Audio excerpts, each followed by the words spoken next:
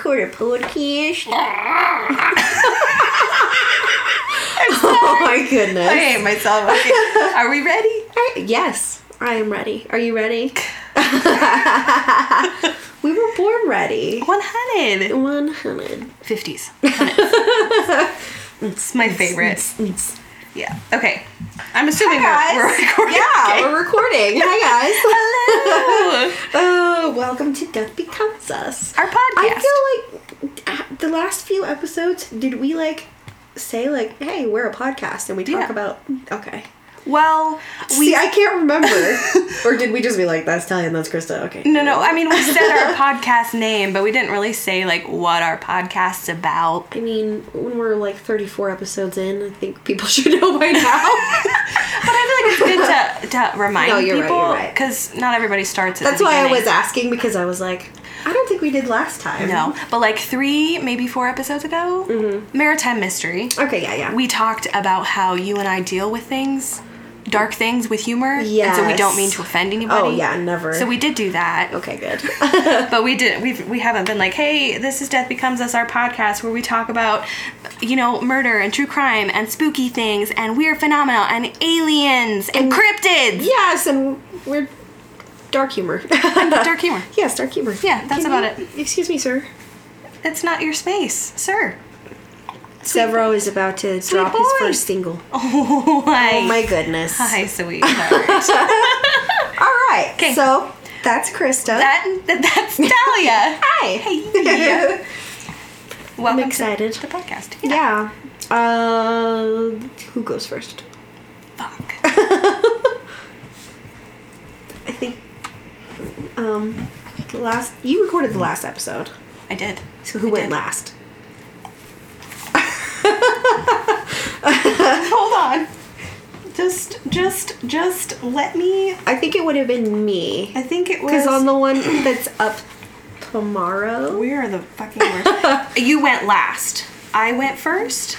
That sounds right. I believe. That sounds right. I believe. Oh my god. I can't. I'm sorry. I'm trying to open. Because I have a full list of every topic we've done. Oh, really? Yes. That's handy. In a note. That is I handy. went first. You went last time. Okay, so I'm first. Okay, now that we've established that. Jesus Christ. Okay. That was a struggle for a second. It's fine. It's fine. All right, I'm ready. I forgot to open my... Oh, your notes? We're so prepared. We are so prepared. I also, maybe we want to remind everybody, we're not professional researchers here. We're not always professional. I don't have a degree in researching. Okay? So if you want a better podcast, this isn't the one for you. Oh, well-worded. If you want more, go somewhere else. Oh my god. I'm sorry. Did you... I think it was in the list of possible, title options, but if you want data languager. Yes, if you want good words, data languager. That's it. Yep, that's the one. That was funny. Nice. All right, so we'll jump into it. Yeah. I know I mentioned this case before when I did Magnotta. Yes. Luca. Yes, Luca Magnotta. Yeah. I mentioned the Ken and Barbie killers and how I almost did them. Yeah. So I decided to do them this time. Ooh. Yes. Okay. And once again, I've bitten off more than I could chew. Story of our damn lives. Right? Because I was like, okay, yeah, I'm going to do the Ken and Barbie killers. And then it's like, oh, this is a lot. Once again. So. Yeah. Sorry. That's a lot. But it's like, there's certain stuff that you're just like, do I leave it out? And then it's like, no, I don't want to leave it out. Right, you know? Oh, yeah. You, be quiet. No noises. Eshoo. Seb is our guest appearance today. Shushers, poppers. Okay, so it's Paul Bernardo and Karla Homolka. Okay. If you remember, Karla Homolka is the girl that dated. He perpetuated the rumor that they were dating. That they dated. Yes. Yeah. And then he showed up and was like, it's ruining my life. Yeah. Yeah. So that's this girl. Got it. So, which was not true. Yeah. I will just start with Bernardo and then like a brief whatever, and then Carla and them together. Got it. Because it's a thing. Okay. So they had lives outside of themselves. Yes. Well, obviously, I mean, like, stuff. Paul had a history as he was a rapist. Got it. It's in here. Hold on.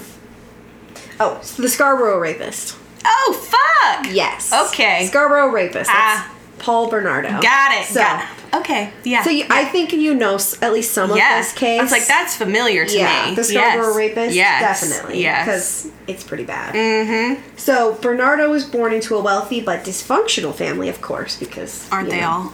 His mother, Marilyn, who had been adopted by well-to-do Toronto lawyer Gerald Eastman, and his wife Elizabeth, was raised in a stable household.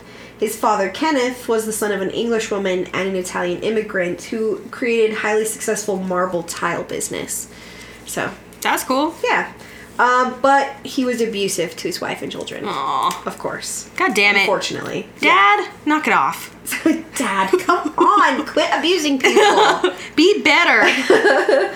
So, instead of entering the family business, Kenneth Bernardo became an accountant, and after her father had disapproved... Oh, okay, so his mother, I'm assuming. Got it. After her father disapproved of her earlier boyfriend, she married Bernardo. So, yeah, they got married in 1960. Mm-hmm. Like his father, Kenneth Bernardo was said to be abusive, so Paul Bernardo's dad. Yeah. Abusive as well. Yeah.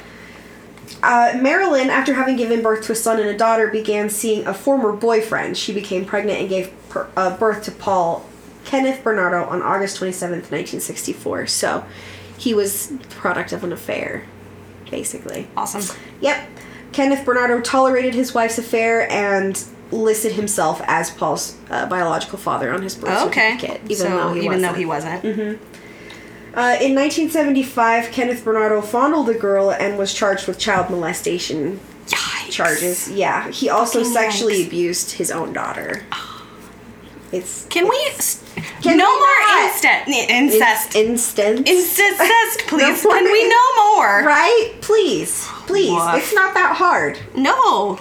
So, Bernardo's mother became depressed over her husband's abuse, obviously, and withdrew from the family life and lived in the basement, basically. Became a shut-in. Just like, no thank you. Mm-hmm. Though the elder children felt the effects of the... Oh my goodness, I am having a struggle today. That's okay. Though the elder children felt the effects of the emotional and mental turmoil, Paul appeared to be unscathed, so he was just kind of indifferent to his father's abuse and all that all shit. Of the shit. He was just whatever. Yeah. In his book, Lethal Marriage, Nick Prawn describes young Bernardo as, he was always happy, a young boy who smiled a lot. And he was so cute with his dimpled good looks and sweet smile that many of the mothers just wanted to pinch him on the cheek whenever they saw him. He was the perfect child they all wanted. Polite, well-mannered, doing well in school. So sweet in his schoolboy's uniform. Mm-hmm. Sure. Yeah. I don't buy it. So sweet. So cute. That's how they get you. That's how they get you. The uniforms. The charm. The dimples. Like it. Don't like it.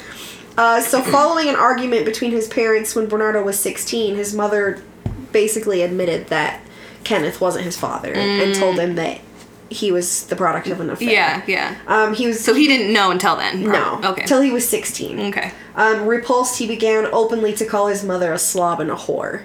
So it's like once he found out his mom cheated, he like turned on her. As if his dad isn't a monster. Right, exactly. It's like, who fucking cares? Kenneth is a bad person. Yeah. You don't want him to be your dad anyway. Yeah, for real. Yo. So. Yo. Yeah. Bernardo graduated from Sir Wilfrid Laurier Collegiate Institute, opting to work for Amway, whose sales culture had a deep effect on him. I'm not sure what Amway is, to be honest. I have no idea. This is in Canada, it's right? Canada, yes. Canada. That's a good question. I don't know. Yeah, I'm not sure what it is, but... Canadians, what is it? Canadians, write in. Help us. Help.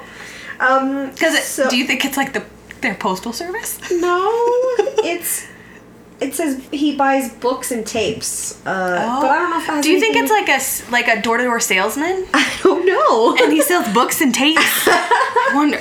I don't know. It just says the sales culture has like a deep effect on him. So I don't know. Maybe he Sounds like door-to-door salesman. He sells something, I assume. Where he's like... Yeah. Okay. He's affected. Got it. So he bought the books and tapes of famous motivational get-rich-and-famous experts. Trying to whatever, I guess. Yeah. Bernardo and his friends practiced their techniques on young women they met in bars, and they were fairly successful. I imagine, at the time. Yeah, at the time, for sure. By the time Bernardo attended University of Toronto in Scarborough, he had developed dark sexual fantasies. He enjoyed humiliating women in public, and he would often abuse the women that he dated. Yeah. So he God damn. turned into a skis ball real quick. I hate that. Yeah, me too. It's not nice, Seth. Severo, do you also hate it? Yes, he does. You can see it in his eyes. Yes. My sweetheart. Alright, so now we have Carla. So Carla Leanne Homolka was the eldest of Carol and Dorothy Homolka's 3 daughters. So. Okay. Oldest, got it. Her sisters were Lori, born 1971, and Tammy, 1975. The family lived in St. Catharines, Ontario. Carla Homolka began working part-time at a pet shop while attending Sir Winston Churchill Secondary School. She was described as well-adjusted, pretty smart, and popular. She was a child with fondness for animals, and that's what led her to start working at the veterinary clinic. Okay. I'm already concerned for the animals. Yeah, right? Yes. Who knows? Just a little bit too much of a certain, like, medication. And, yeah. It's fine. It's fine. Yeah. After graduation in 1988, she was hired by Thorold Veterinary Clinic to work as an assistant. So, okay. She's working in a vet. Got it. She later took a similar job at the Martindale Animal Clinic, from which she stole drugs that she would eventually use in these crimes. Okay, got it. She stole drugs from a vet. In October of 1987, Paul met Carla at, let's see. It doesn't say, actually. I don't know where they met. They met. Let's just say a bar. Probably. That's my guess. But... Also, yeah, that's an assumption, but it makes sense. Unless I watch it just be in here somewhere. Where they met. My notes are a mess. It's fine. So, yeah, in October of 1987... Paul and Carla met. They became sexually interested in each other almost instantly. And unlike the other girls he had previously dated, she encouraged his sadistic sexual behavior. So it was toxic. They were horrible together. Horrible together, yeah. Horrible. He was horrible apart, but they're horrible together. They make each other worse. Yeah, I don't think there's any like prior anything with her before he enters the picture. Interesting. Like there's nothing that I saw anyway. So now I'm just going to do a run-through of Paul Bernardo's criminal history as the Scarborough rapist. Because he was the rapist before he met Carla. Yeah. Obviously. Yes. So he committed multiple sexual acts, escalating in viciousness in and around Scarborough, Ontario. Most of the assaults were on young women who he had stalked after they exited buses. So he targeted women leaving buses, usually late at night. So they're like... just going vulnerable, home, alone, getting off work or done with school. Dark, So, May 4th, 1987, Bernardo committed his first rape in Scarborough against a 21-year-old woman in front of her parents' house. Jesus Christ. Yeah, he followed her home, and the attack lasted for more than half an hour. So, long and horrible. I hate it. Same. May 14th, 1987, he committed his second rape and attacked a 19-year-old woman in the backyard of her parents' house, and it lasted for over an hour. So it just escalates. How? I don't know. Do you think he, like... opens the gate and just moseys on in? Yeah, or like, muffles them so they can't scream? Probably. Or threatens them with a weapon? Probably. Because, like, how can you do that without them being like... help me. Right? Because you'd think they would be like making fighting noise and yelling. And yeah, for sure. Breaks my heart. I fucking would. Yeah. But he must have done something. If he can like continuously rape someone for an hour, yikes. That's so scary. It really is. And like you would think you're safe in your parents' backyard or getting off a bus. Right. You know? It just makes you sad. So did you ever watch the show Unbelievable on Netflix? I don't think so. Would recommend. Okay. It's rough. Okay. It's rough, but like it's really interesting. Okay. It's about a girl that gets raped. And nobody believes her. Oh. And then meanwhile another girl gets raped and It's like different counties. Okay. So this county believes this girl, this one doesn't believe this girl. But it's the same rapist? The detectives these two women detectives start to connect that it's the same rapist. Dang. Anyway. Yeah. Would recommend. Really good. All right. On July 27th, 1987, he attempted a third rape. Excuse me. Although he beat the young woman, he abandoned the attack after she fought back. So maybe she just fought back a little more. Interesting. Well, and I wonder if... Because... I don't know. I'm so sorry. I feel like I need to shut up and just let you do your story. Okay. It's okay. I mean, this is the whole point of it is to talk. Yeah. Well, because do you ever imagine yourself in those situations and what you would do? I don't like to. Well, fair. Right. But I don't know. I mean, I like to think I would, like, fight back and like, not make it fucking easy. That's for sure. Well, because I always wonder, I imagine some of them say, like, don't make any noise. I'm not, like, if you make noise, I won't hurt you. Or yeah. Well, and if you're being threatened, like, with a weapon or something, then, like, obviously I get that there's a time and a place to... But I'm wondering if he said that and so those girls didn't fight back, but this other girl was just like, fuck that! Yeah, maybe he, like, didn't have a weapon or... I don't know. Yeah, it's interesting. My heart is so sad. Yeah. Anyway, sorry. Mine too. I interrupted. It only gets worse. Okay. So, December 16th, 1987, he commits his third rape because he succeeds, unfortunately. Yeah. Against a 15-year-old girl, so getting even younger. Shit. The rape lasted for about an hour, and the following day, the Toronto Police Service issued a warning to women in Scarborough traveling alone at night, especially those taking the bus system. So they're kind of catching on to the pattern. December 23rd, 1987, he commits his fourth rape, and during the attack, he raped 17-year-old girl and used a knife to threaten her. Okay. So there you go. Yeah. It was at this point he began to be referred to as the Scarborough rapist. So, April 18th, 1988, Bernardo attacked a 17-year-old, the fifth assault, which lasted for 45 minutes. May 25th, he was nearly caught by uniformed Metro Toronto investigator while he was staking out a bus shelter. The investigator noticed him hiding underneath a tree and pursued him on foot, but he escaped. Oh, fuck. Unfortunately, yeah. Goddamn. Right? So May 30th, just 5 days after he gets chased down by a fucking cop, he commits his sixth rape in Clarkston, about 25 miles south of Scarborough. And this was against an 18-year-old. I wish I had all these girls' names, but they were not listed. That's, Which is also fine. Yeah. Because we talk about how we would rather, like... Yeah, talk about the victims and remember the victims instead of glorify. But where these are rape cases instead of murder. It's like, we don't want to, So I feel it's not our place to... It's true. To say. I know there are a few, like, names of victims, but... Yeah.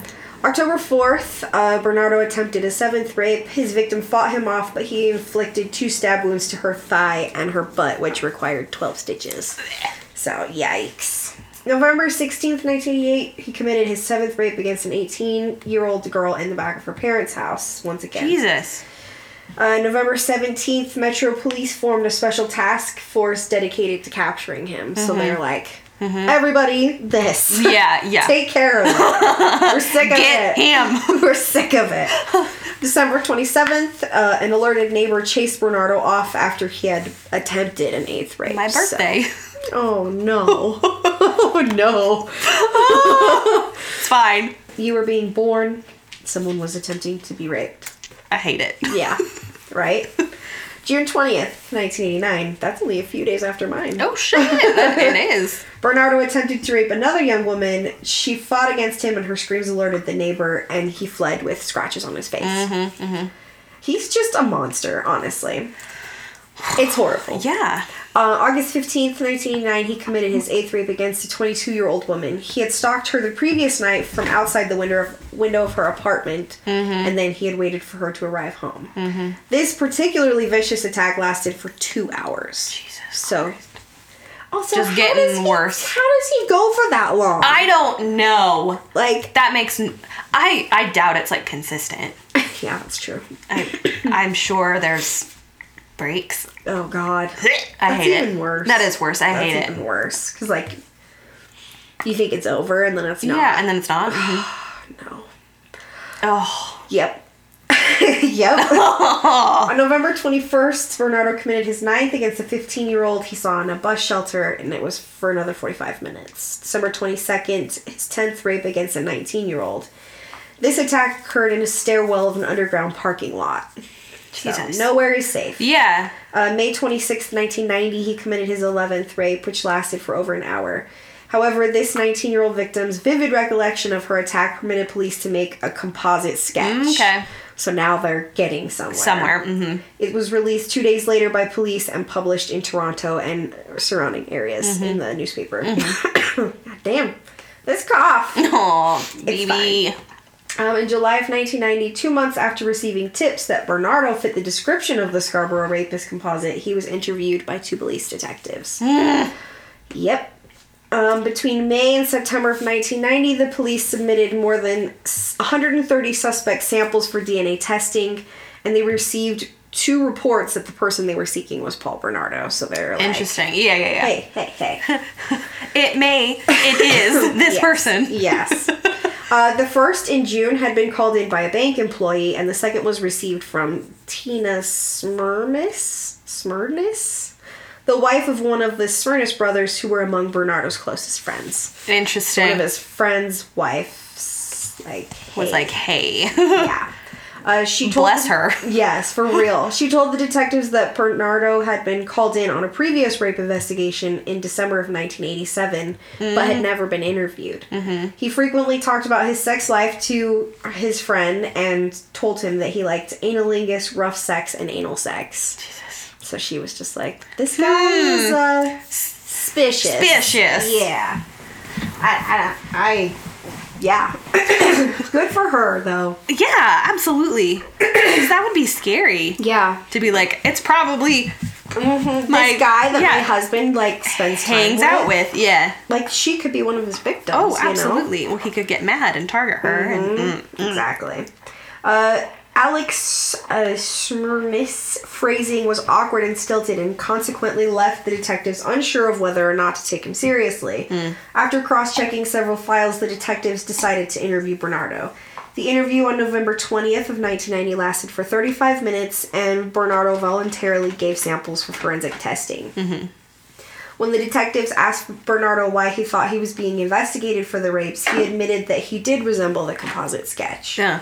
The detectives concluded that such a well-educated, well-adjusted, congenial young man couldn't possibly be responsible for such vicious crimes. Don't judge a book by its cover! God damn you! God damn it! Yeah, it's stupid. That's rough. It's the same with, any charismatic killer. Oh, yeah. Of course they're gonna be, well-adjusted. Charming and seem fine on the outside. Them out because of that. You just can't. I feel like you can never judge anyone based on their appearance, right? You can't assume someone that's not educated is the murderer. Yeah, exactly. And that it has nothing to do. Yeah, you can't.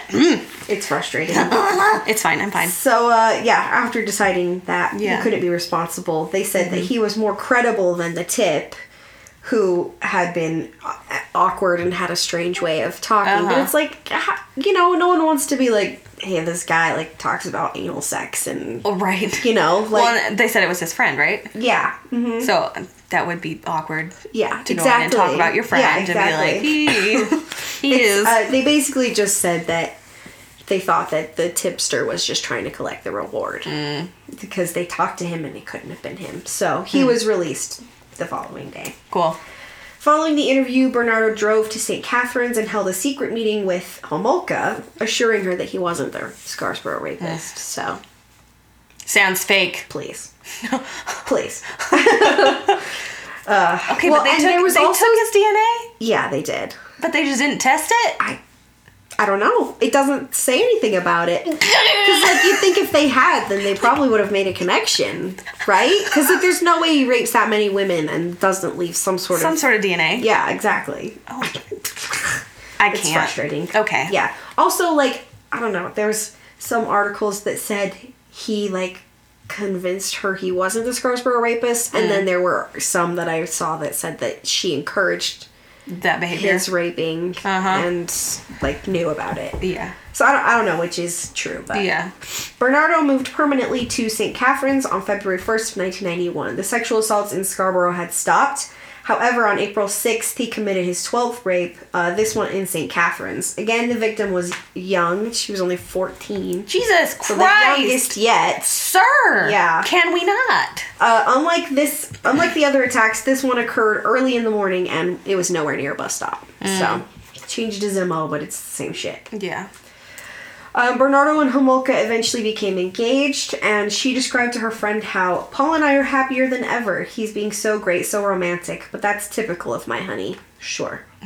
But the truth was... I'm sorry, but rape is not romantic. It's really not. There's Carla, nothing romantic about stop. it. 3 years... Okay, so she said that they were happy Yeah. and romantic and whatever, but Yeah. the truth was that they're 3 years into their relationship, and Paul Bernardo was getting bored. Yep. Which, of course. Is, not a good sign. He complained to Homolka that she had not been a virgin when they met, and he soon turned his attentions to Homolka's 15-year-old sister, Tammy. Oh, no. Oh, yes. This is the part of the case that I know. Yep. I figured you would. Yes. So you're like, fuck. You know where this is going. Excuse you, sir. Excuse you, sir. Sir. Hey! Oh my god. My lord. Do you think that's why he targets young girls is because he wants virgins? Maybe.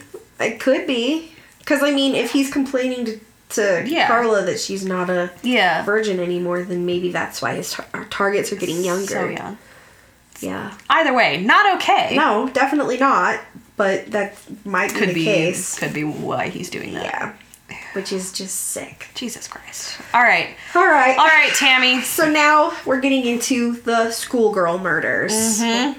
Which is probably the part that you know. I think so. Yep. I don't remember it well, but I know it. Okay. Yeah.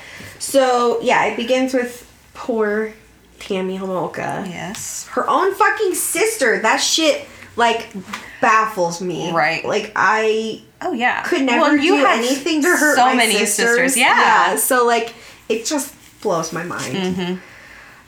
So, by the time 1990 came around, Bernardo would spend a lot of time with Carla Homolka and within the family home, obviously. Despite being engaged to Carla, he was obsessed with her younger sister, Tammy, and would often pleasure himself in her room while she was asleep. Which is... God. Carla knew about this happening and sometimes even broke the blinds and stuff in her room, like on her window, so he could get in to her bedroom. Jesus Christ. Yeah. But soon his dark obsession escalated, obviously. Surprise, surprise. Yes, as it does. The dark always escalates. The shit always gets worse. It does. On December 23rd, 1990, while at a Christmas party at the Homolka family home, Carla spiked her sister's drink with an animal anesthetic that she had stolen from the vet clinic. Also, I saw some things said animal anesthetic and some said, like, Vicodin. Oh. Either way, she got drugged. That night, while the rest of the family was asleep and Tammy was unconscious, Homolka held a halothane-soaked cloth over her sister's mouth as they took turns raping her. So they both did it. Jesus Christ. Yeah. That's so... Yep. So while videotaping... Oh, they videotaped the whole thing. Jesus. Yeah. Good Lord. I lost my place. It's fine. No. You're fine. Tammy began choking up vomit, and they panicked, and they tried to clean up all the evidence of Yeah. what had happened, and they called the police. But she was pronounced dead. She didn't make it. She never regained consciousness and was pronounced dead at the hospital, so... Oh my God. Yeah, it's super sad. Although the mysterious chemical burn on her face was noted, the drugs in her system were not detected, and her death was ruled as an accident from a result of choking on vomit from alcohol poisoning.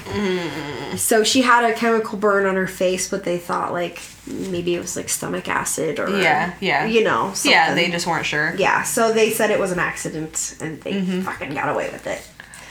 Woof. Yeah, woof indeed. Yes.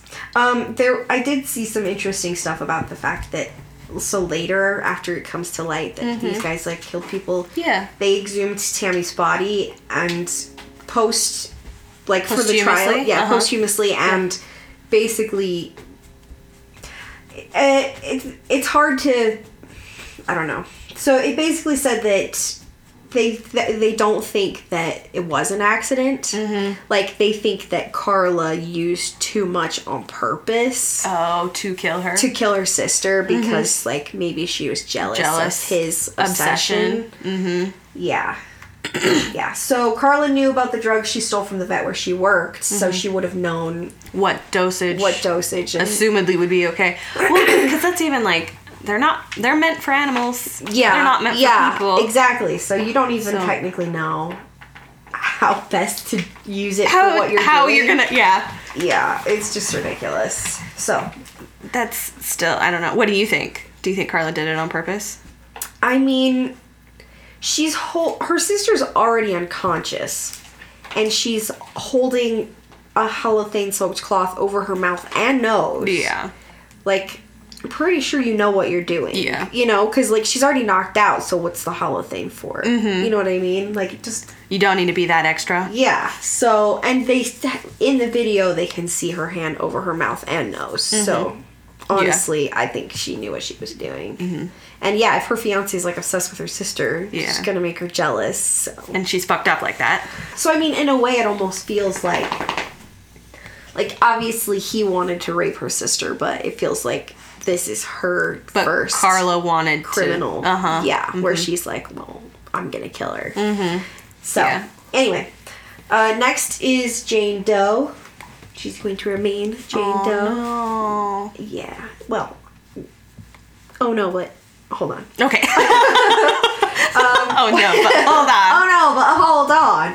So, while Carla Homolka was working at the pet shop 2 years earlier, she had befriended a then 15-year-old girl. Oh, fuck. Yes. On June 7th, 1991, Homolka invited the teen, referred to as Jane Doe, to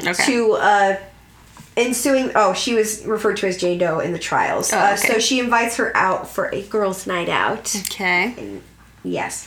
After an evening of shopping and dining, Homolka took Jane Doe to 57 Bayview Avenue and began to ply her with alcohol laced with halcyon.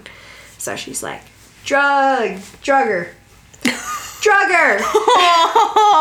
It's messed up.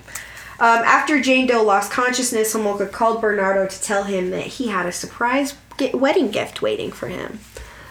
Isn't that so fucked up? I hate it. I hate it too. It's awful. So I hope nobody else ever gives that to anybody else as a wedding present. Yeah. I hope it was a one-time thing. If you think that's a good wedding gift, I wish it had never been. Reassess your life. 100%. 100. All right. So, sorry, let me find my place. They undressed the girl who was a virgin, of course, and Bernardo videotaped Homolka as she raped the girl before Bernardo vaginally and anally penetrated her. The next morning, the teenager was nauseous, and she believed that her vomiting was due to having drunk too much alcohol for the first time, and she didn't realize what had happened. Anything? Oh my god! Nope, she had no idea, which I find interesting, because if she was a virgin and they did vaginal and anal, you would think she would know. Something. But, yeah. Yep. Woof. Well, maybe, because doesn't the brain during traumatic events sometimes just like, nope? Yeah. So maybe her brain was like, nope. Yeah, that's true. And she was you will not unconscious, so maybe she was just in denial, I don't know. That's true. She was only 15. Yeah. So it's not like she had a lot of experience to go off of. Woof. You would almost rather not remember, though. Right. Exactly. So Jane Doe remained unaware of the assault and actually went on to become a close friend to the couple, which is even fucking worse. Excuse me. Yeah, she even accompanied them on a trip to Toronto. On one occasion, Jane was invited back to Homolka and Bernardo's place, where she was drugged once more with halcyon and halothane. Jesus. Same thing. In a chilling echo of Tammy's death, Jane began to choke. So they were like... Homolka dialed 911 as Bernardo successfully revived her, and then they called off the ambulance. They were like, just kidding, everything is fine. Yeah. So, my God. And the call was never followed up on either, which I think is ridiculous. But I guess if they were just like, she's choking, but then they're like, she's not choking anymore. Yeah. I don't know why they would look into it, but still. But still, yeah. That's rough. Yep. Homolka's twisted gift rekindled the relationship, and Bernardo cuts ties with Worthington, going on to marry Carla in 1991. And Jane Doe was reportedly a guest at their wedding ceremony, which is... It's fucking wild. Yeah. Jane Doe visited the couple once more on December 22nd, 1992, and Homolka tried to pressure her into having sex with Bernardo, and she became upset and left. Mm-hmm. So at least she had the good sense to get the fuck out of there. Yeah, bolt. Hopefully she stayed out of there. Yeah. But, alright, so on to Leslie Mahaffey? Mahaffey? Sounds great. I don't know how to say it. Haffey. I like it. We're just going to call her Leslie. It's fine. Leslie. Bernardo would continue a career of petty crime, riding through Burlington on the early morning of June 15th, 1991. He was stealing license plates. Whilst he was there, he found 14-year-old Leslie, who had been locked out of her house after missing her curfew after attending a funeral. Oh Which my is like, God. Mom, don't do that. Yeah. Like, let your kids in, even if they miss curfew. Or maybe dad. I don't know which parent Either locked way. him out. But like... Either way. Because imagine being like, well, you missed your curfew, you're locked out, like, learn a lesson, and then they get murdered. It's just like... Well, especially if they were at a funeral. Yeah, that's like, the that's other brutal. Thing. That's the other thing. She was attending a funeral, so, like, some leeway. Like, a little... I don't know if it was an intentional lockout or she just didn't have a key. I don't know. But with the mention of the curfew, it makes it sound like they locked her you out missed your curfew, Yeah. you learn a lesson. But yeah, it sucks. Goodbye, you're out. So she had been unable to find anyone with whom she could stay overnight, so she was locked outside her house. Bernardo approached her and told her of his plan to break into the neighbor's house. And she was, like, unfazed and asked if she could have a cigarette. She's like, that's fine, whatever. Whatever, dude. So he leads her to his car, where she is then blindfolded and forced inside the car. And then they drive her back to their house in Port Dalhousie? I don't know. Words. Canadian. Yes. Canadian. The pair would go on to film themselves torturing and sexually abusing Leslie while listening to Bob Marley and David Bowie. Don't you disrespect those artists like that. For real. This is ridiculous. This is like Luca and his Disney shirt all over again. I do not like it. Right? Disrespect. Bernardo would at one point during the assault say, "You're doing a good job, Leslie. A damn good job." Before adding, "The next 2 hours are going to determine what I do to you, and right now you're scoring perfect." I don't like it. I don't like it at all. I would hate to be graded at that point in time in my life. It's a horrible thing to be graded on. Yeah. Ugh. Bernardo claims that the next day Homolka fed the victim a lethal dose of Halcion. Homolka disputes this and says that Bernardo strangled her, so... She said. Yeah.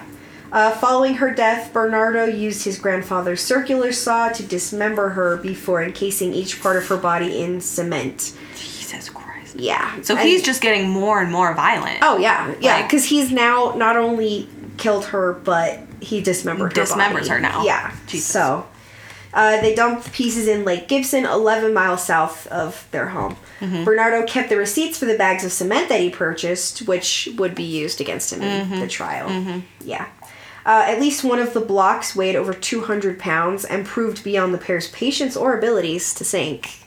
Which, why did you make a 200-pound block of cement? It's fine. Yeah. So it rested near the shore where a father and son on a fishing expedition discovered it on June 29th, 1991. Her body was discovered while the two were getting married. So it's like, at the same time, these guys are like getting married. Yeah. This poor father and son find This bodies body encased in cement. Yeah. Yeah. God damn. Eventually, Leslie's orthodontic appliance was what they used to identify her body. Yeah. Poor baby. That is awful. Yeah. So, Kristen French is the next victim. On the afternoon of April 16th, 1992, Bernardo and Homolka were driving through St. Catharines looking for potential victims. So now at this point, they're just together driving doing around shit. Yeah. and they're doing it together. Yep. It was after school hours on the day before Good Friday. Students were still hoping... Oh my goodness, I cannot. Students were still going home, but by and large, the streets were pretty much empty. Mm-hmm. As they passed Holy Cross Secondary School, a main Catholic high school in the city's north end, excuse me, they spotted French, a 15-year-old student, walking to her nearby home. The couple pulled into the parking lot of the Grace Lutheran Church, and Homolka got out of the car with a map in hand, pretending to ask for directions. Mm-hmm. As French looked at the map, Bernardo attacked her from behind, brandishing a knife and forcing her into the front seat of their car. And then Homolka sat in the back seat and kept control over her by pulling on her hair. Uh-huh. So she... So French took the same route home every day, taking about 15 minutes to get home in order to attend to her dog's needs. Basically, she had like a super strict schedule. Routine that she did every day. Mm-hmm. And soon after she should have arrived, her parents had become convinced that she had something's met foul wrong. play. Yeah. And they notified the police. So within 24 hours, the Niagara Regional Police had assembled a team and searched the area along her route, and found several witnesses who had seen Homolka and Bernardo forcing her into their car. So... Okay, but why did you not call? Yeah. When you saw that? Exactly. Why would you not be like, hey, I saw a couple... Hey, I just saw two people forcing... some kid into a car. Exactly. Yeah. Unless I don't know. Anyway. Yeah, it seems kind of fucked up. See something, say something, guys. Yes. You know, and the thing, too, is, like... Even if it turns out to be nothing or a misunderstanding, like, the worst case scenario is you were wrong. And that's fine. The worst case scenario is you say nothing and someone gets murdered. Right. But, like, what I'm saying is, like, for you, worst case scenario is you misunderstood the situation, but everyone's safe. Yeah, and it's fine. But if you see a child being forced into a car, yeah. No. Yeah. Definitely say something. Yeah. So basically, the police have a pretty good idea of what happened because there's different witnesses. In addition to all of that, one of Kristen's shoes was recovered from the parking lot, which really just made them even more concerned. Oh yeah, they're just absolutely not good. A lone shoe is always a concern. Definitely, for sure. Over the 3 days of Easter weekend, Bernardo and Homolka videotaped themselves as they tortured, raped, and sodomized Kristen French, forcing her to drink large amounts of alcohol and behave submissively to Paul. At Bernardo's trial, Crown Prosecutor Ray Houlihan said that Bernardo always intended to kill her because she was never blindfolded. So the fact that they she showed saw their who they faces were, meant that she was never getting out of there. Yeah, they were going to kill her from the beginning. While he was out buying pizza on April 18th, he was spotted by Carrie Patridge, whom he had stalked the previous month. So, her report to NRP was mishandled by the police, as noted by Judge Archie Campbell in his 1995 inquiry to the police investigation of Bernardo's crimes. Yeah. Thus negating any chance of French's being discovered at the Bernardo house. So, yeah, he had stalked her, and she had made a report to the police because her boyfriend took off after him. And I have it in here, I think. Yeah. But, anyway. So, he's spotted by this girl that he was previously stalking. Yeah. The following day, the couple murdered French before going to Homolka's for Easter dinner. So, Jesus Christ. They just kept her for the weekend and then killed her, which is really sad. I don't like that. That you kill somebody and then go have dinner. Yeah. So Homolka testified at her trial that Bernardo had strangled French for exactly 7 minutes while she stood and watched. Yeah. Bernardo said Homolka beat her with a rubber mallet because she had tried to escape, and that French ended up being strangled from a noose tied around her neck, secured to a hope chest. So once again, he said, she said. It's well, one of you did it. Immediately but let's convict both of you. Yes. Immediately after the murder, Homolka started fixing her hair and playing with her hair and stuff. French's nude body was found in a ditch on April 30th, 1992 in Burlington, approximately 45 minutes from St. Catherine's. St. Catherine's. There we go. We got there. A struggle. We got there. What are words? And a short distance from the cemetery where Leslie was buried. It had been washed and her hair had all been cut off. Yeah. Originally, it was thought that the hair was removed as a trophy, but Homolka testified that the hair had been cut to help impede identification. Oh, I guess. Yeah, I guess. All right. So, other potential or possible victims or crimes. Mm-hmm. In addition to the confirmed murders of Tammy Lynn, Homolka, Leslie, Aaron Mahaffey, and Kristen Dawn French, suspicions remain about other possible victims or intended victims of Bernardo or Homolka's. Yeah. So shortly after Tammy's funeral, her parents went out of town, and Lori visited her grandparents in... Oh, I was like, what is that? That's Severo. That's Sev. In... Oh my... Mississauga? Sounds great. Mississauga. Leaving the house empty. On the weekend of January 12th, 1991, according to author Stephen Williams, Bernardo abducted a girl, took her to the house and raped her while Homolka watched, and then afterward dropped her off on a deserted road near Lake Gibson. Bernardo and Homolka simply referred to her as the January girl. Hate it. No. I hate it. At 5:30 a.m. on April 6th, Bernardo abducted a 14-year-old who was warming up for her duties as a coxswain. Do you know what a coxswain is? I don't. I don't either. Oh, on the rowing team. Oh, So, okay. something to do with rowing. With rowing. Yes. Maybe the lead rower is the coxswain? Yeah, or I don't maybe know. the coach. Maybe. I don't know. She It's rows. something. She was distracted by a blonde woman who was waving at her from her car, which then enabled Paul to drag her into the shrubbery Oh. near the rowing club. Mm-hmm. He sexually assaulted her and forced her to remove all of her clothes and wait for 5 minutes while he disappeared. Oh. On July 28th, 1991... Weird. I know, right? It really is. It's like the humiliation part of it. Where he liked humiliating women. I was gonna say that makes sense. It doesn't make sense, but I get it. Yeah, I get for the person the he word is. Yes. Yeah. On July 28th, 1991, Bernardo stalked Sydney Kirshen. Oh, here we go.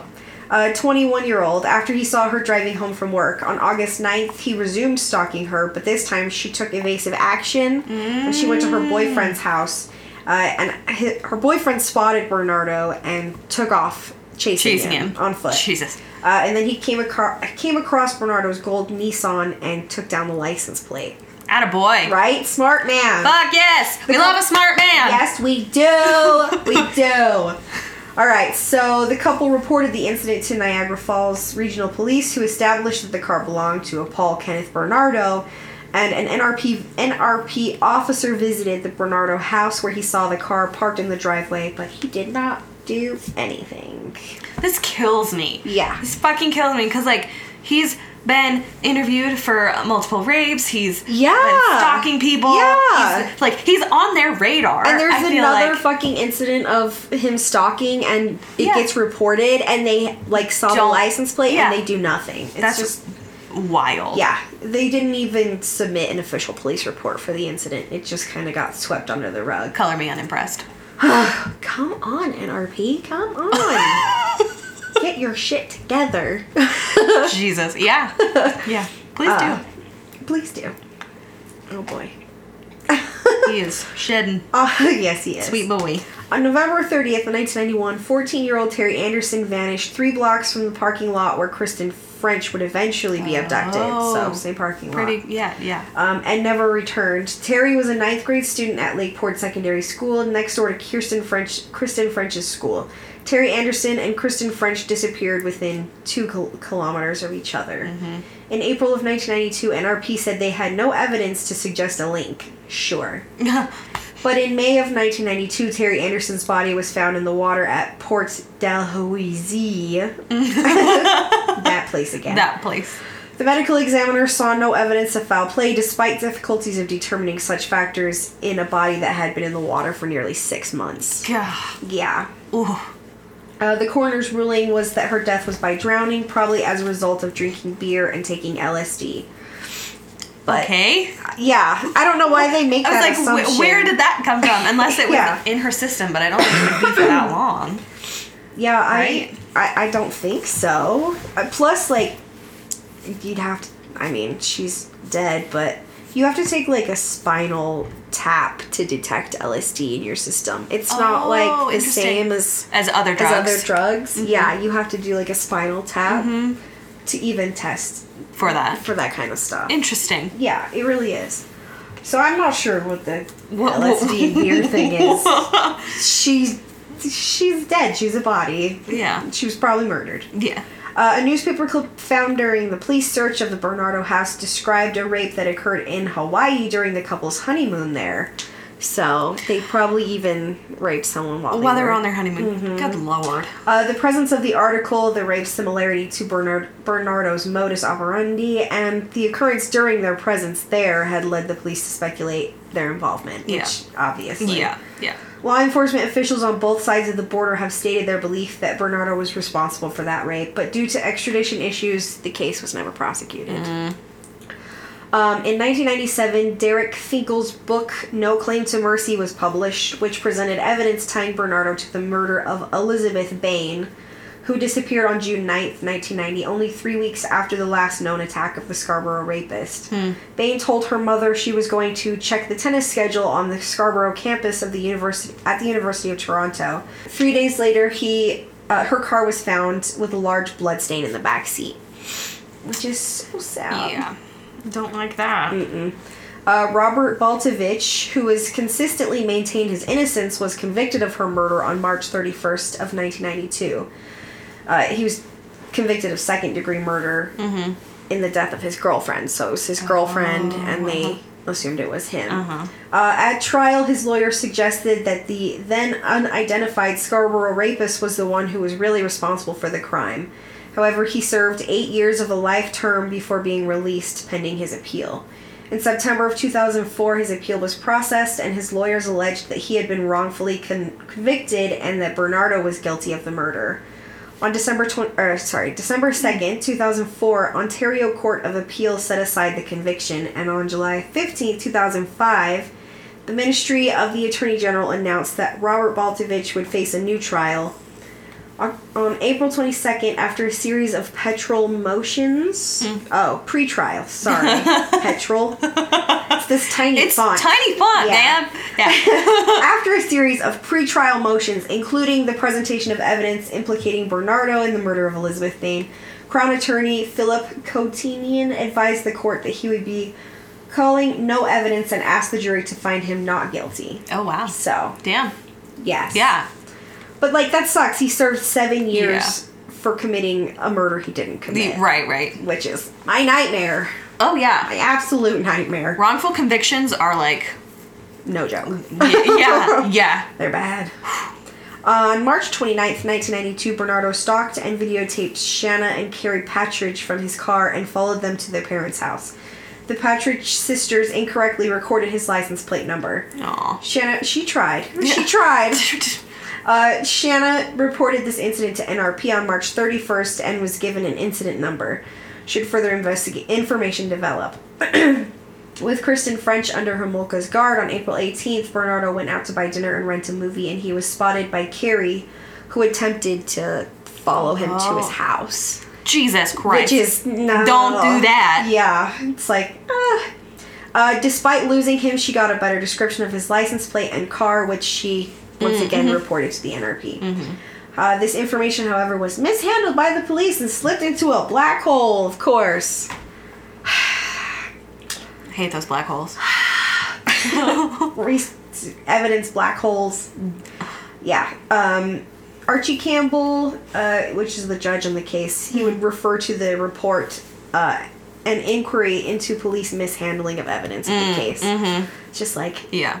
People, come on. Once again, Bernardo. Yeah. Once again.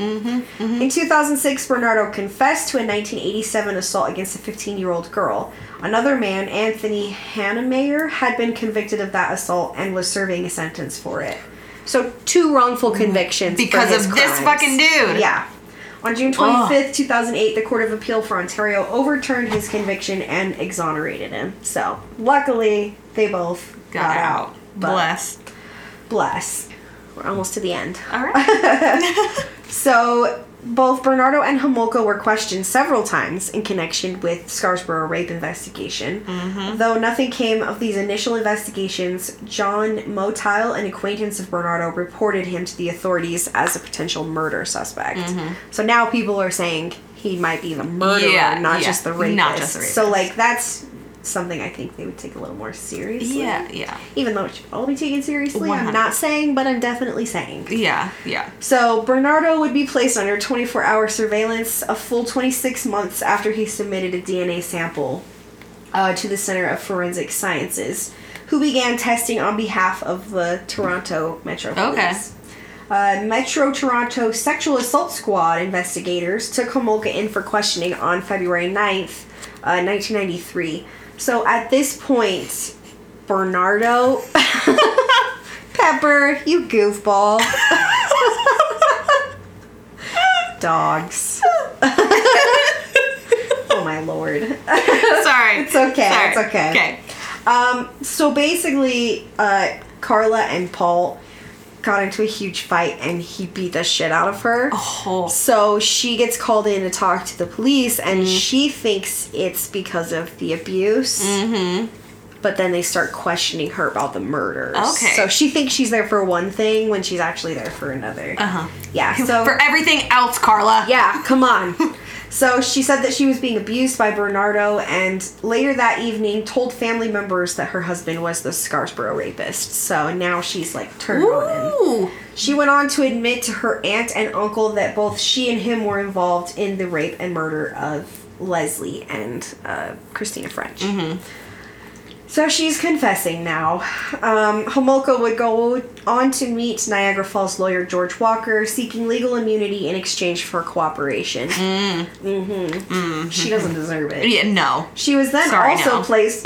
right? She was then also placed under 24-hour surveillance after learning that Homolka's involvement in the crime was so extensive. Yeah, that she was like real damn involved. Yeah. Oh, yeah. Walker was told by the Crown Criminal Law Office Director Murray Siegel that full immunities would not be a possibility. Oh. They're just like, sorry, but no. Good. Well, because originally she was just like, basically said that Paul did everything and she was this victim. She was just and there. Then the part that blows my mind is she was the one that told them where the video evidence was. And it's like, bitch, you're in those too. Dumbass. Like, you think that doesn't implicate you just as much. Yeah. Like, you're not the rapist, but you're a murderer. Yeah. Like, without a doubt. And you are a rapist as well. Right. I just meant she's not the Scarborough rapist. Yeah. You know. Yeah.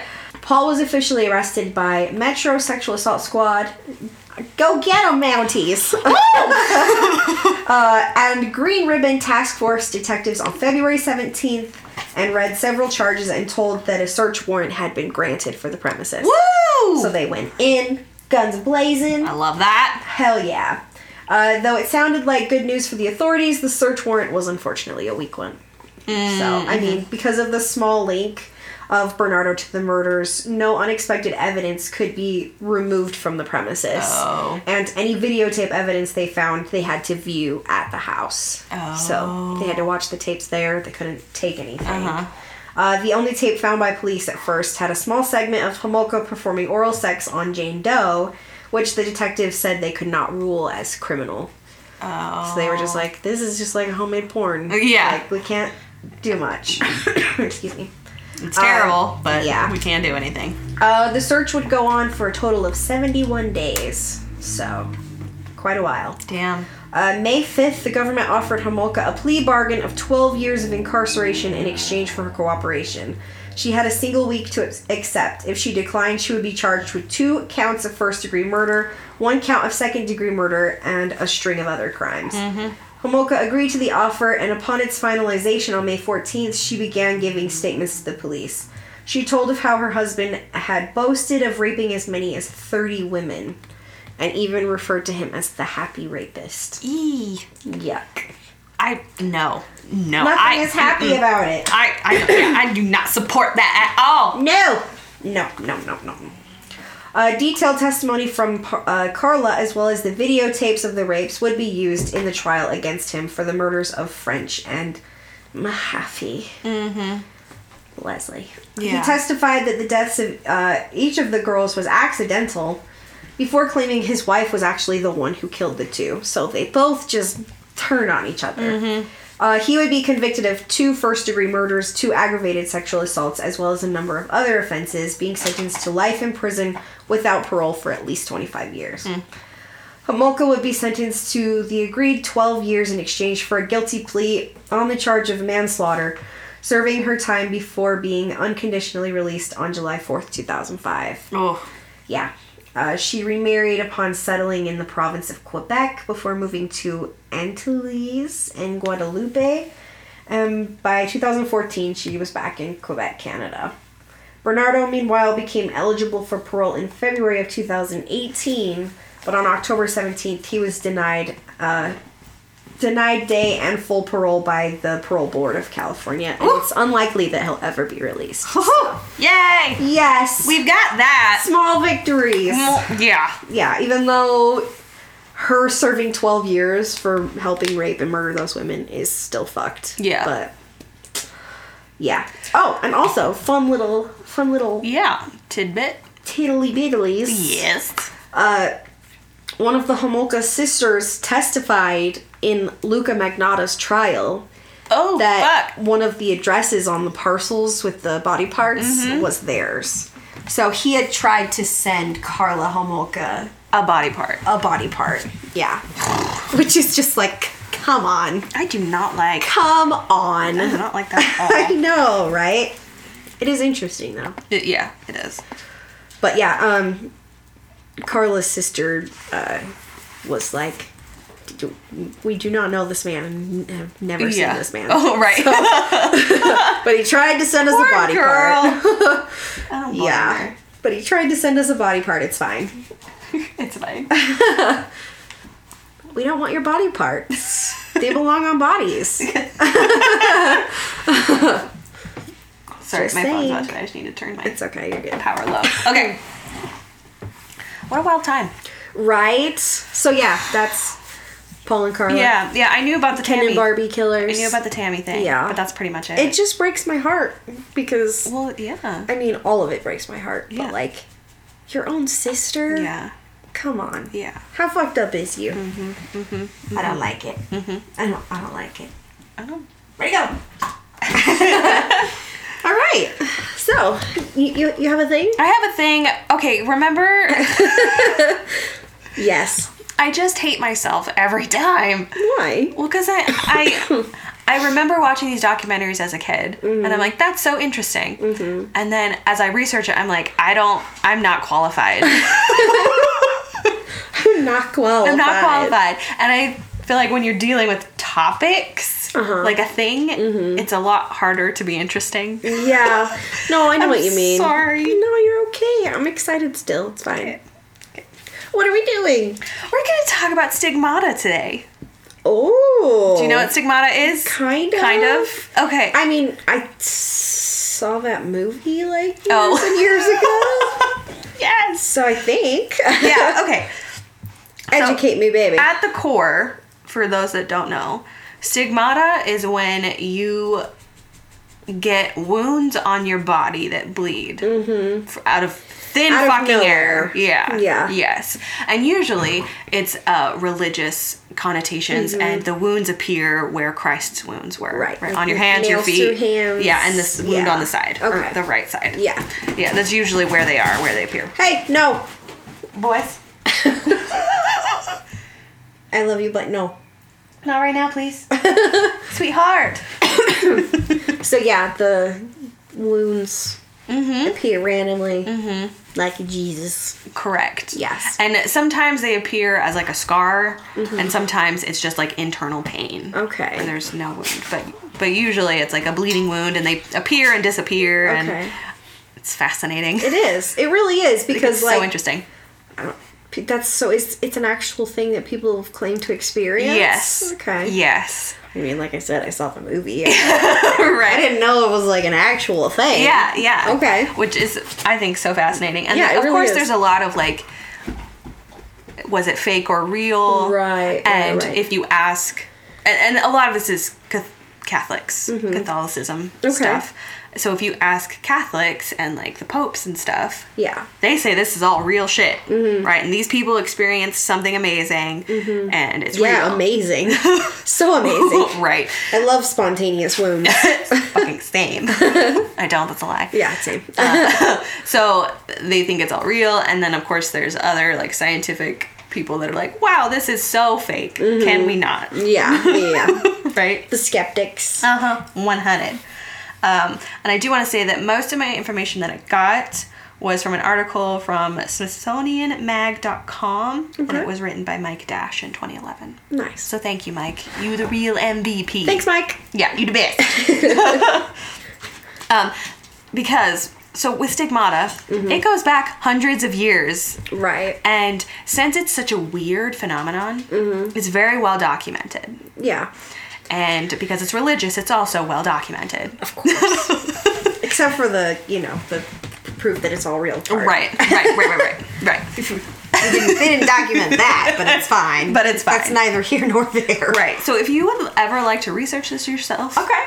please do. It's very interesting and fascinating, but I can only give you so much information because I am not equipped to research this. I want all of the information now. Well, then Right now. Let's start at the beginning. Okay. The beginning seems like a good place to Yeah. So all the way back to 1224. start. Holy shit. Yes. It's way back. Way fucking back. The first ever stigmatic is recorded, and his name was Francis of Assisi. Okay. Assisi. Assisi. Yes. Right? Yeah. Okay. Okay. He will be sainted later. Okay. So he is now Saint Francis. Mm-hmm. But at the time, he was just fucking Francis. Okay. Just fucking Francis. He was just Francis. Yeah. And he is a holy man, a preacher, and he is on, I don't even know what to call it, a journey. Okay. Basically. A life journey. Yeah, he is in like the mountains of Italy. I forget the town. I should have written it down. And he's like fasting and praying and like goes off alone to do things. Right? Yeah. He's like on a spiritual journey. Yes. Yes. Yeah. And so according to him, a 6-winged angel appears to him. Okay. What kind of LSD was he taking? I don't know. And the angel approaches him, and Francis sees that the angel has the marks of Christ on him. Like the wounds on the hands and the feet and everything like that. And Francis is suddenly filled with all of the feelings. Okay. So he's super joyous and elated, and then is super like in pain and suffering, and he feels all the things. Everything at once. And the angel LSD leaves. angel. Right. So the angel leaves, and after it leaves, Francis notices that there is marks on his body too now. And same marks, and the wound on his right side seeps blood often. Okay. And this is well documented that this wound in particular bleeds Just a keeps lot. bleeding, yeah. Yeah. Okay. Where are we at? Okay, yep, Scrollsies. All the scrollsies. Right. Francis becomes well known throughout Europe, which is a random other thing with stigmata. It used to just happen kind of in like Catholic Europe, but it started to spread. Okay. So now it's leaving a localized area. Right. Yeah. And Francis becomes well known, and so this is the first ever stigmata, right? He dies 2 years later, and is then elevated to his sainthood. Okay. Does he just die of like Natural causes. Okay. Yeah. There are some theories about like what I think I talk about it later, what he actually had. Sort of. A lot of people think that he either had some weird necrosis disease where he would get like blood pustules in his body that would pop. Oof. And that was what that was. Yeah. Like, and potentially he had leprosy. That sounds awful. Yeah. I don't want that. Same. I mean, we were in 1224. I don't know. He could have had some shit. Yeah, that's true. Some 1224 shit. Yeah. So until the 20th century, reports of stigmata were confined to Catholic Europe, like I said. But the most recent count of contemporary cases that were made about a decade ago from when this article was written, so 80s, 90s, basically, included 25 cases scattered around the world, including one in Korea and one in Japan. Damn. Which is interesting. That is. Yeah. This in itself is a remarkable development, but there has also been a dramatic change in the ratio of male to female stigmatics. There's been a change in the... Okay. So, in the past, it was mostly men, I believe. And then it's become... More women. Okay. Right. Overall, the vast majority have always been women. Damn. 353 cases compared to just 54 men. A ratio of almost 7 to 1. Damn. I didn't even realize there'd been that many There's cases. a lot. There's been a fuck ton. Yeah, I see that now. And a lot of them get elevated to sainthood afterwards.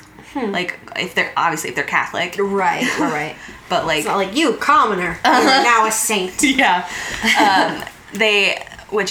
Interestingly, to be sainted, you have to have performed miracles. And it's so bonkers. There's this nun that we're going to talk about later, and she got sainted after she died, and there was disagreement of whether her second miracle was a miracle. Oh my God. For her to be sainted. Oh my God. Buck wild. That doesn't... Somebody look up the definition of a miracle, because I don't think that counts. Right. You should have tried harder. Yep. Let's see where we're at. Among the 44 cases reported since 1946, which I think is fascinating that... Hello, boys. Hey! Shh. I'm sorry, I know. Shh. That from 1224 all the way up to the 80s and 90s, it's been happening and reported. It's so wild. It really is. Fucking strange. Anyway, so among the 44 cases reported since 1946, it's been 2.4 to 1, and among men to women ratio. Right. And among living stigmatics, it is a mere 1.5 to 1. Okay. And then there was this BBC religious correspondent. His last name is Harrison. And he suggests that this may be explained by the changes in the balance of authority between men and women both in the church and society. Okay. Interesting. And that in previous centuries, women may have manifested stigmata to draw attention to themselves in a society dominated by men, and in a church that excluded them from the priesthood. Oh, yeah. So it was one of the only ways that a woman could be connected to God in that way, right? Let's see. Citing stigmatics who affected local religious revivals or became the leaders of messianic sects, Harrison notes the role stigmata plays in granting to individuals and congregations a direct spiritual authority. Huh. Yeah. So, you have Jesus' wounds. Now we accept you. Basically. Sad. So one of the there's a couple of well-known stigmatics as well. Oh, excuse me. And the next I want to talk about, his name is Padre Pio. Oh, excuse me. Padre. Padre Pio. Padre Pio. Yes. And he's interesting in that you can find photos of him online with his stigmata. Huh. Interesting. Yes. We could post one. What? We could post one on Instagram. Yeah, we should. Not to be a skeptic, but how do we know these people didn't just do this shit to themselves? Yeah. Yeah, it's pretty, thought that is a lot of what it is. Yeah, well, especially with the whole, women doing it to get attention, to, be a part of the church. Yes. It's if they see that this gets the people attention. Them approval, they're also going to do it. then like they're just gonna just cause some injuries, you know, like that makes sense. Yes, it is interesting. Yeah, there's a lot of people think it's self-inflicted, and some people think that so because a lot of stigmatics are like fasting and praying, and they get into these delirious kind of states because they're depriving their body that they don't remember doing it themselves to themselves. That makes sense.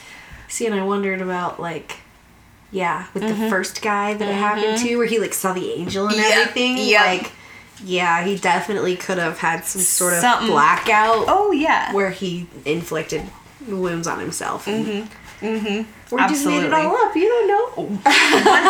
100. It's hard to say. Yeah.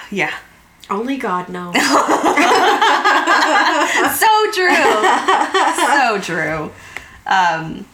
So Pio, he was born in 1887, and for most of his life, he talked about how he had stigmata and a bunch of other things. Okay. So he saw visions, and a lot of people think that he was haunted by the devil. Jesus. And had all of the, like spooky shit happen to him a lot. He supposedly healed a blind girl. Sounds fake, but whatever. Yeah, I mean, they can well document everything, but like, where's the documentation for that? Right. And then he talked about how he had this religious experience called transverberation. Okay. And because of this whole experience where he like saw God and all this shit, his stigmata is now permanent. Oh. It doesn't, because a lot of stigmata disappears and reappears, right? That's a lot of how it works, quotations. Yes, loose quotations. Yeah, but now his stigmata is permanent and forever visible. Of course. Yeah, and it is, right, and it is for the next 50 years of his life. Okay. Like, it is visible, it's on his hands, his feet, whatever. Yeah. I suspect he did it to himself. Yeah. But here we go. Honestly, that's my guess, too. Yeah. And that, when the transverberation stuff is around, like, 1918. Okay. He goes about his life, performing more miracles, doing more shit. And he passes away in 1968. Ooh. And then in 2002, Pope John Paul II makes Pio a saint. Saint the motherfuckers! Okay. I guess. I don't know. Whatever, man. Next up is a woman named Mariam Thresia Chiramel. Okay. Names. It was brutal. Woof. Yeah. And she was born, and it's kind of interesting because she's roughly around, kind of at the same time as Pio. Not as long, but... Right. Because he was born in 1887, she was born in 1876. Okay. And they both had stigmata. They both had stigmata. She was born in Puthenchira in Iran Jalakuda. God help me. And it's in a district of India. Oh, okay. It's like kind of at the bottom tip Okay. area. And she has a very strict Catholic upbringing, and she fucking loves it. And she fasts all the time. And her mom is like, baby, please. Can we not?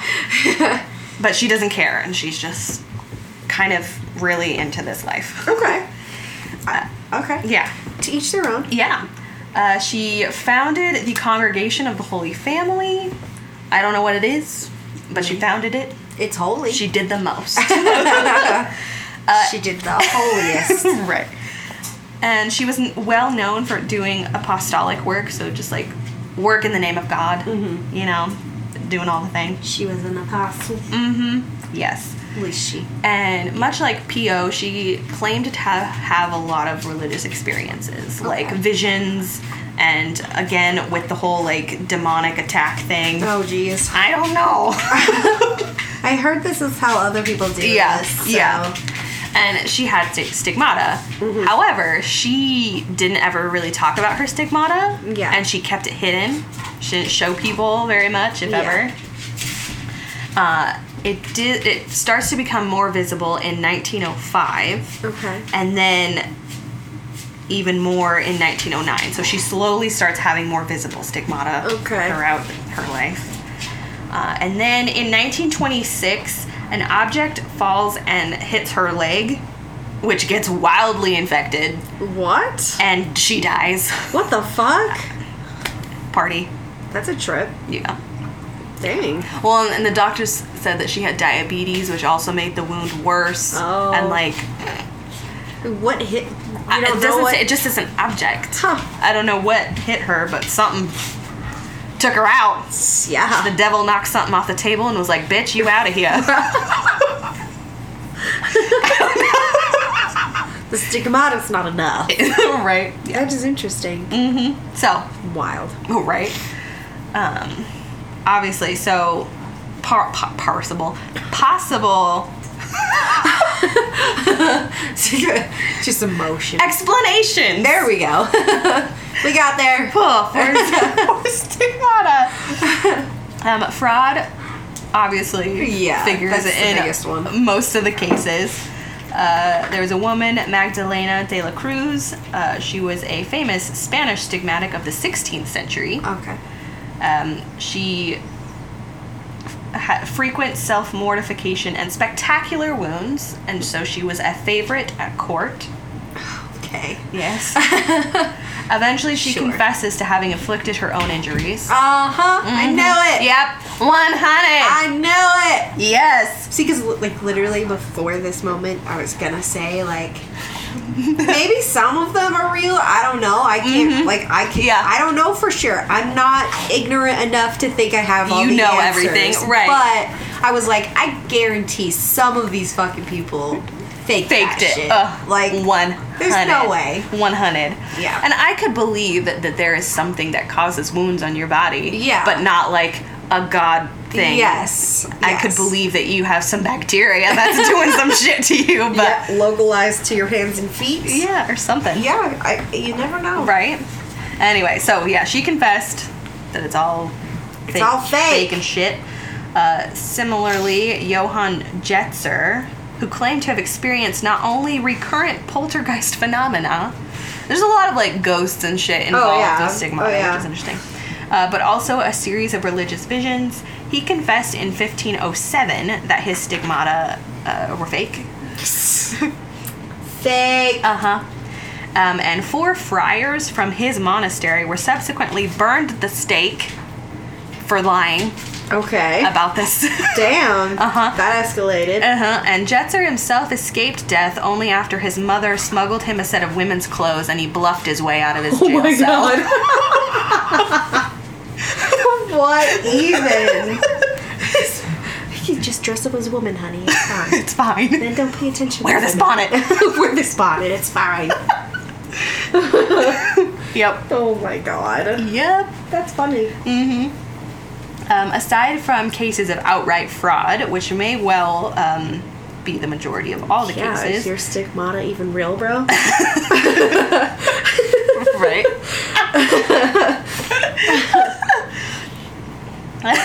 The appearance of stigmata appears to be an essentially psychological condition. Yeah, that makes sense too. Whose manifestations are determined by the cultural expectation of the stigmatics themselves. Gotcha. Right. So, I mean, yeah, if these people who are, like, super involved in Catholicism, like, yeah. It's expected. Yes, exactly. It's gonna happen. Well, I gotta get a stigmata. Exactly. Yeah. A large number of sufferers seem to have displayed abundant evidence of low self-esteem, health problems, or a tendency towards self-mutilation to begin with. Okay. I get it. So there's some other psychological things frequently happening with stigmatics. Yeah, that makes sense. Yeah. Yes. And again, like we said, it's a self-perpetuating. If you see someone else getting attention for this thing, you're also going to do that to get the attention. Too. What? Yeah, absolutely. I could never have a stigmata. I'm too much of a pussy. I could have back in high school. You could have had a stigmata. I could have had a stigmata. Damn. I never would though, because my hands are my work, like my life. Yeah, see, exactly. I use mine as well. Yep. Do you want a stigmata? My arms had stigmata. What? Not really. I'm just saying, like, Oh, okay, if I were okay. to put a stigmata on myself, it would have been on my own. Yeah, there you go.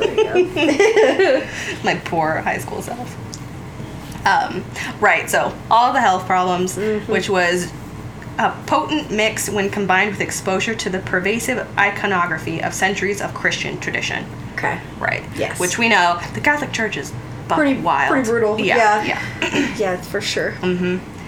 It has been shown beyond a reasonable doubt that many have inflicted the 5 wounds on themselves, sometimes unconsciously, like we said, perhaps while in an altered state of consciousness brought on by extensive fasting or intensive prayer. Okay. Like, Lots of church stuff. Lots of that good Yeah. Jesus stuff. yep. Teresa Musco, a stigmatic from Naples, endured a lifetime of bad health and a total of more than 100 operations in the years leading to the early death that she predicted for herself. Oh, geez. So she died in 1976 at the age of 33, the same age as Christ. Oh, geez. Yeah, like, she had a whole slew of health problems. So, like, Yeah. good prediction, I guess. Yeah. But, like, Well, and you she's could probably gauge, right, you know? right. Well, and she's kind of fucking weird, buck wild. While she was alive, Teresa habitually described herself as a dung heap, What? and her diary frequently contained this phrase, "Lord, use me as your cleaning rag." What the fuck? I don't know, Teresa, sweetheart. I don't know what happened to you. Is your cleaning rag? No. I don't know. The Lord doesn't need a cleaning. He doesn't clean. He's already pure. Yeah. So they say. So they say. What Jesus Yeah. need to do cleaning work for? I don't know. I don't know. That's weird. It's supposed to be perfect in heaven, right? Yeah. You don't need to clean shit. Yeah. It's already done. What the fuck? I don't know. Teresa, sweetie, I don't know what happened to you, but it was not good. Right. And then another, I do not know how to pronounce this person's name. Story of my life. Therese. I think it's Therese. Therese Newman. Okay. We'll just say that. Newman's easy. Yep.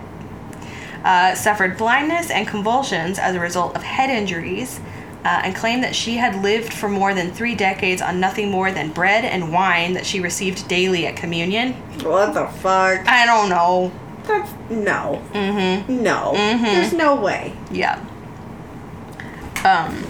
This researcher, Thurston, discussed her case under the heading "Hysteria and Dual Personality."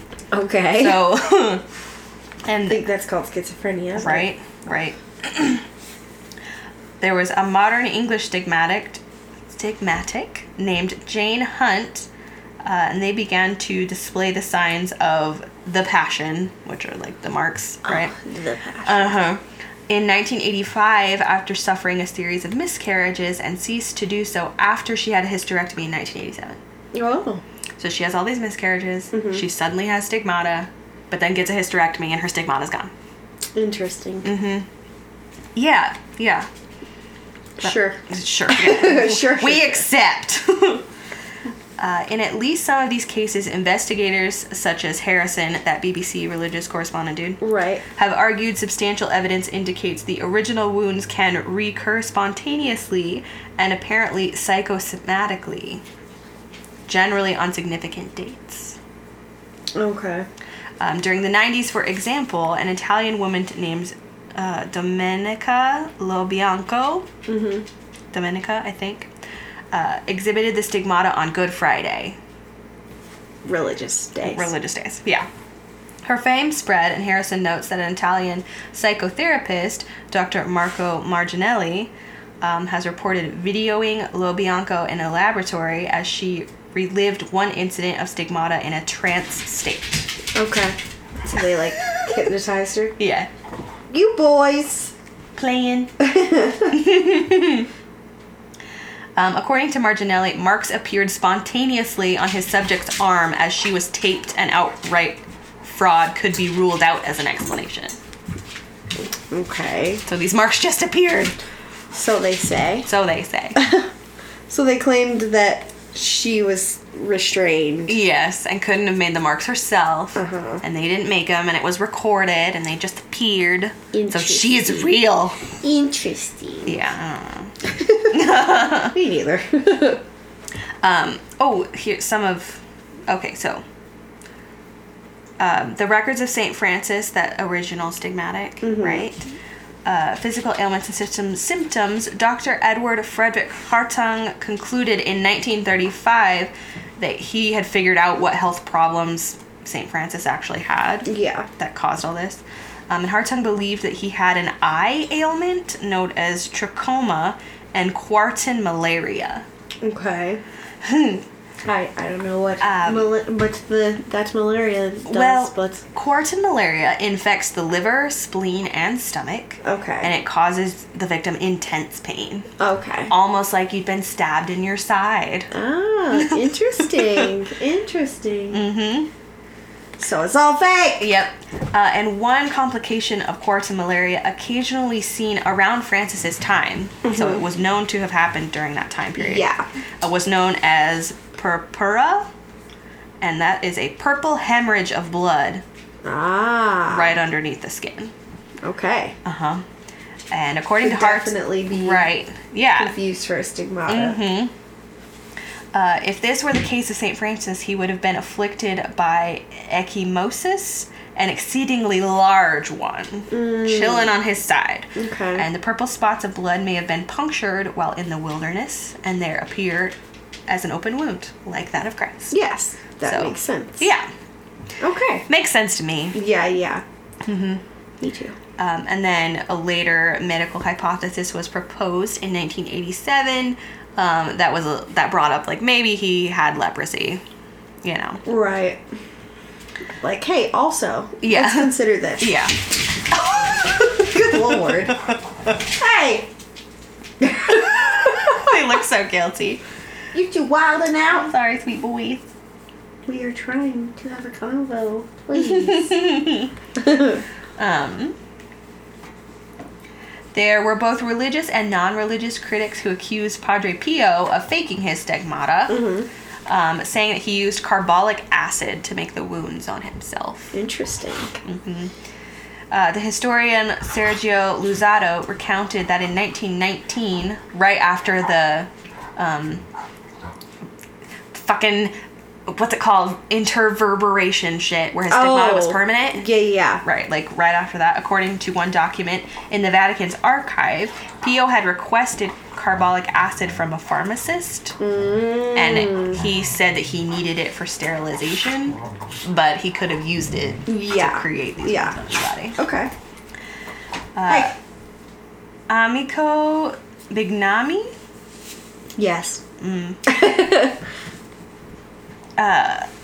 In a report, another person that said that the wounds were caused by neurotic necrosis.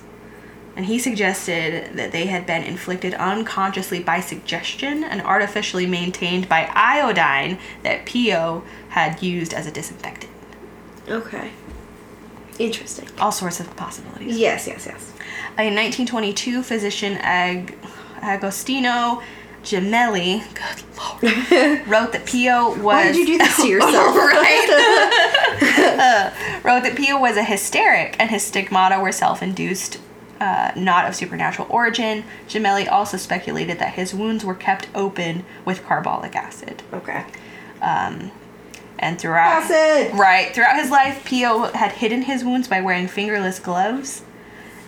And then at death, there were no wounds, only unblemished skin. Huh. And he was still made a saint. Yeah, what the hell? Anyway, that's it. I was like, I don't know how to end this. Fake saints. There's really not much. No, I don't know how to... But yeah, that's good. I liked it. It was Thank really you. interesting because It's fascinating. I didn't, I knew, the idea around stigmatas, you know, Yeah. but, I didn't know it was a phenomenon that's so That was... widely reported as Right. actually happening. Yeah, 100. But I still think it's bullshit. It's fake. It's absolutely fake. Okay, so for one, all those things you listed as possibilities, like health issues and stuff. But for two, like, yeah, it's I feel like super easy to fake those kinds of wounds and be like, look, so I'm holy. Absolutely. Oh yeah, I agree. Yeah. Oh, that was really interesting. Thank you. See, you always bless your heart. Underestimate yourself. You really do. Fair. You're always like, it's trash, it's fine. But then I'm like, oh, that was really cool. Thanks. I just want to sometimes, like, because our podcast is about all things. Absolutely. And I just want to do that sometimes, you know? Yeah. Like, no idea. I want to do weird topics that people maybe haven't thought about. Yeah. Stuff like that. For sure. Anyway. Yeah. So yeah, Stigmata. That's really cool. Thank you. Yeah. I think they're all a bunch of Stigmata fakers, but it's Sam. fine. It's still interesting. It is. Especially for it to be around for such a long time. Yeah. Like, and especially for it to be something that like can change your like status in the church and stuff. Like like given sainthood because you had some injuries. Basically. It's interesting. Oh yeah. Religion makes people crazy. 100. No offense to anybody, but religion makes people crazy. Yeah. Yeah. Yeah. People can definitely do some bizarre things in the name of religion. Absolutely. It's crazy. Wow. Well, all right. That was cool. Thanks. Yeah. I think we did good. We did. I'm really proud of us. Me too. It was a good episode. Hell yeah. Fuck yeah. If you guys don't like it, you can leave. Oh. Similar yet different reactions. Yes.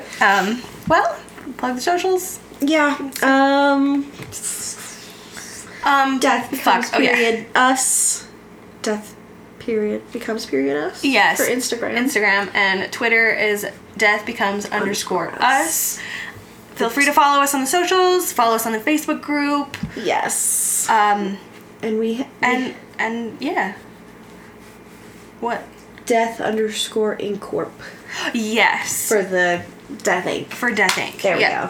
Sorry, I had a blank for a sec. I was like, what is it? We have more things. You're good. But yeah, you can find us on pretty much everywhere you find podcasts. There's like 10 platforms that we're on. Yeah. So, all the popular ones. Love it. Like, subscribe if you want. It's fine. Yeah. Yeah. And that's it. Have a good next time. night, day, whatever you listen. Yeah. And don't die. Good night, don't die. Good night, don't die. Bye.